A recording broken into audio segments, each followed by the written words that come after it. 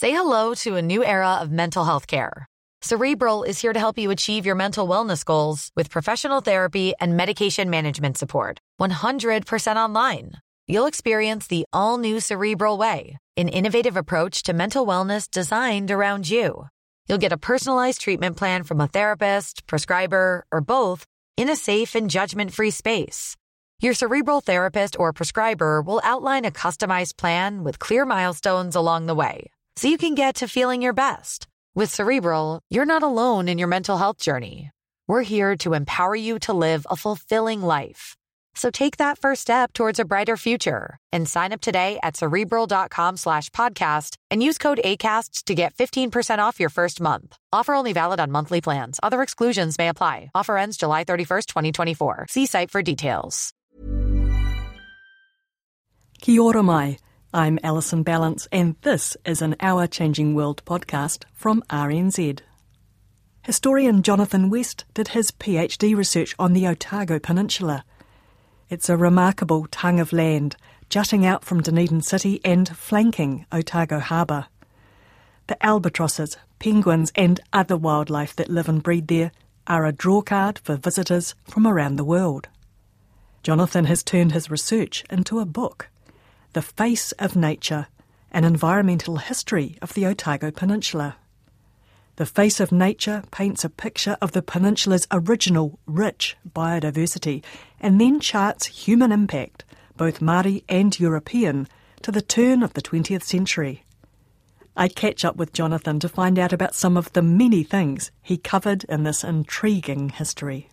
I wanted to try and look at how the peninsula had been before people arrived, but then to look at how people had approached their new environment, first Polynesian Māori arrivals, then Europeans, the rest of the world, how that experience had changed people, how that change had occurred both through the evolution of attitudes and the need to shape a new economy as the world around them changed.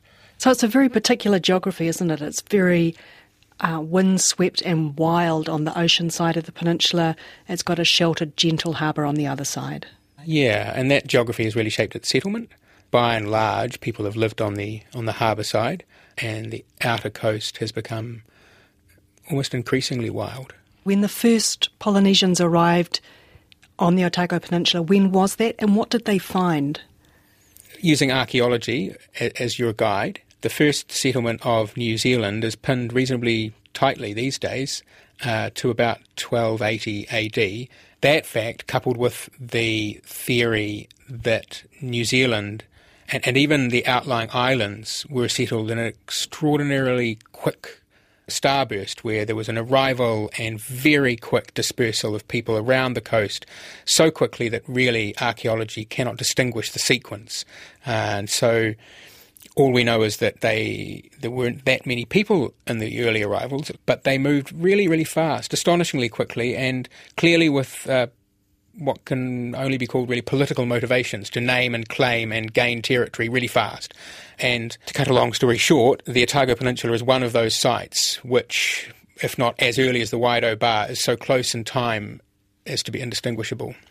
And what was the environment they found there? Was it a forest-covered environment? The peninsula was certainly forested. It was a podocarp broadleaf forest. It was a very diverse range of vegetation because of the diverse landscape, because the landscape ranges from, of course, being coastal, and you have estuaries and you have cliffs and you have white sand beaches, all of which are backed by a different range of vegetation, and some of that rises quite rapidly into hills that are quite salt-laden on the outer coast. On the inner coast, much sunnier. You have a range of soils. A lot of that vegetation was sustained by seabird guano. New Zealand, when first discovered, had an extraordinary range and abundance of seabirds. There were many different kinds of albatrosses and penguins and any type of bird you can imagine, but the abundance of them was several orders of magnitude greater than we see today, so that you would see square kilometres of sea covered in great crowding flocks of birds. In other respects also, kakapo were one of the most abundant and common birds, which you would never think now. You certainly get the impression that it was a place full of potential food for those early Māori, marine mammals. There were seals, there were whales, there was fish and seafood, there were seabirds, there were land birds like moa as well. Yes, and obviously the marine mammal densities would have been really high. It's such great habitat for seals. So those early Māori found a land of plenty. Can you quickly sort of step me through the next few hundred years? What happened once people decided to stick around on Otago Peninsula? When Māori first arrived in New Zealand, they were really attracted to leeward and southern New Zealand, where there was a concentration of moa, and where, even perhaps more importantly, there were concentrations of seals. And Māori based themselves at the mouths of rivers, where you could both harvest adjacent seal colonies and travel upriver, killing moa and other large birds as you went, and then floating them back downstream to your base camp. And you would live in such a base camp for a couple of generations. The effect of that sort of intense focus on the best eating meant that those species were rapidly diminished, and once it began to feel as though your expenditure of effort for reward was getting a bit tough, you'd up sticks and move on. Now, the peninsula is home to at least one and possibly as many as three of such base camps, which is interesting in such a small area that it has this sort of intensity of use. My supposition has been that Māori used the harbour rather as they elsewhere did at the Waitaki and other rivers, Shag River mouth. They travelled up the harbour as though it were a river, and indeed it was called the river by Māori and whalers later. And if you look at a dot map of the South Island or of the Otago coast more peninsula, that where each dot represents an archaeological site, the peninsula is virtually covered in these dots, suggesting that there was several large settlements at various points, and then radiating around those lots of little sites where they would have gone for particular reasons to harvest some particular resource. Is it fair to say that it didn't take very long for them to hunt down the numbers of things like moa, the seals, like all the easy pickings basically got picked over pretty quickly? No, not long at all. And that has been true of wherever we have looked around the world, where people have arrived in a place, that the low-hanging fruit disappear extremely fast. So even though we're not talking about a large population, and a population that doesn't have a wide range of technology, the extermination of those large animals happened extremely quickly. Probably in many areas really too quickly for anyone to reflect on what was going on. Now, breeding seal colonies, that's to say, of New Zealand fur seals, completely disappear from Northland, where they were once, all the way down to the Otago coast by the point at which the first Euro-American sealers arrive at the turn of the 18th, 19th century. Now, the archaeology isn't precise on the peninsula on this point, but it seems as though on the outer edges of the peninsula and on the rock stacks and islands in the surrounding coast, there were surviving breeding seal colonies, or at least sealers, European sealers, thought it worth their while to stay there during the summer breeding season, drop off their gangs and harvest seals, and they retrieved some few thousands of seal pelts. So that has always suggested to me that there must have been surviving seal colonies. There is a real question. If seals persisted on and around the peninsula right up until sealers arrived over several hundred years, then was this because of the low population density of Māori in and around that area, and because it was quite hard to get at some of those offshore rock stacks where seals may have been able to survive? And on balance, I think that's probably where I would lay most weight of explanation. But I would still leave room for some conscious effort made by Māori to no longer cull seals at such a rate that they would leave themselves no more for succeeding years. So how had Māori culture evolved so that by the time the first Europeans turned up, what did they find on the peninsula? Several settlements of Māori in close proximity to one another on the peninsula itself, both at the harbour mouth and on the outer coast. Those settlements consisting of an intermingling of people who whakapapaed to both the first arrivals in the south, Te Rapuwai, Waitaha, and to Katimamoi, and to the more recent arrivals, the Kaitahuhapu, who had come south some few centuries earlier. Those people had learnt to sustain themselves in a way analogous to how they had lived when they first arrived, having a base camp, and then a really wide range of places that those people would go to during the warmer months particularly to get the resources that would sustain them year-round. People who had an extraordinary knowledge of the broader landscape of Te Waiponamu, or the Greenstone Island, and whose mobilities reflected that, and whose kin networks reflected that. And the first Europeans to take up settlement on the peninsula, was that the whalers and the sealers? Well, the sealers are a sort of flash in the pan, if you like. They come, they go, so 1810 or so. The first substantial European inhabitation of the peninsula comes with the arrival of the Wellers whaling station, the Weller Brothers whaling station. The Wellers were shore whalers who operated, as it seems, from shore and sent the boats out each day from the shore itself. Set up in the early years of the 1830s, and a whaling station out at Otago, which is just inside on the inner tip, the lee of the peninsula, right in the midst of the Māori communities there. And they rapidly form a sort of quite symbiotic relationship where the whalers, who are coming out of Sydney, bringing Sydney capital to bear on providing ships and equipment and a labour force.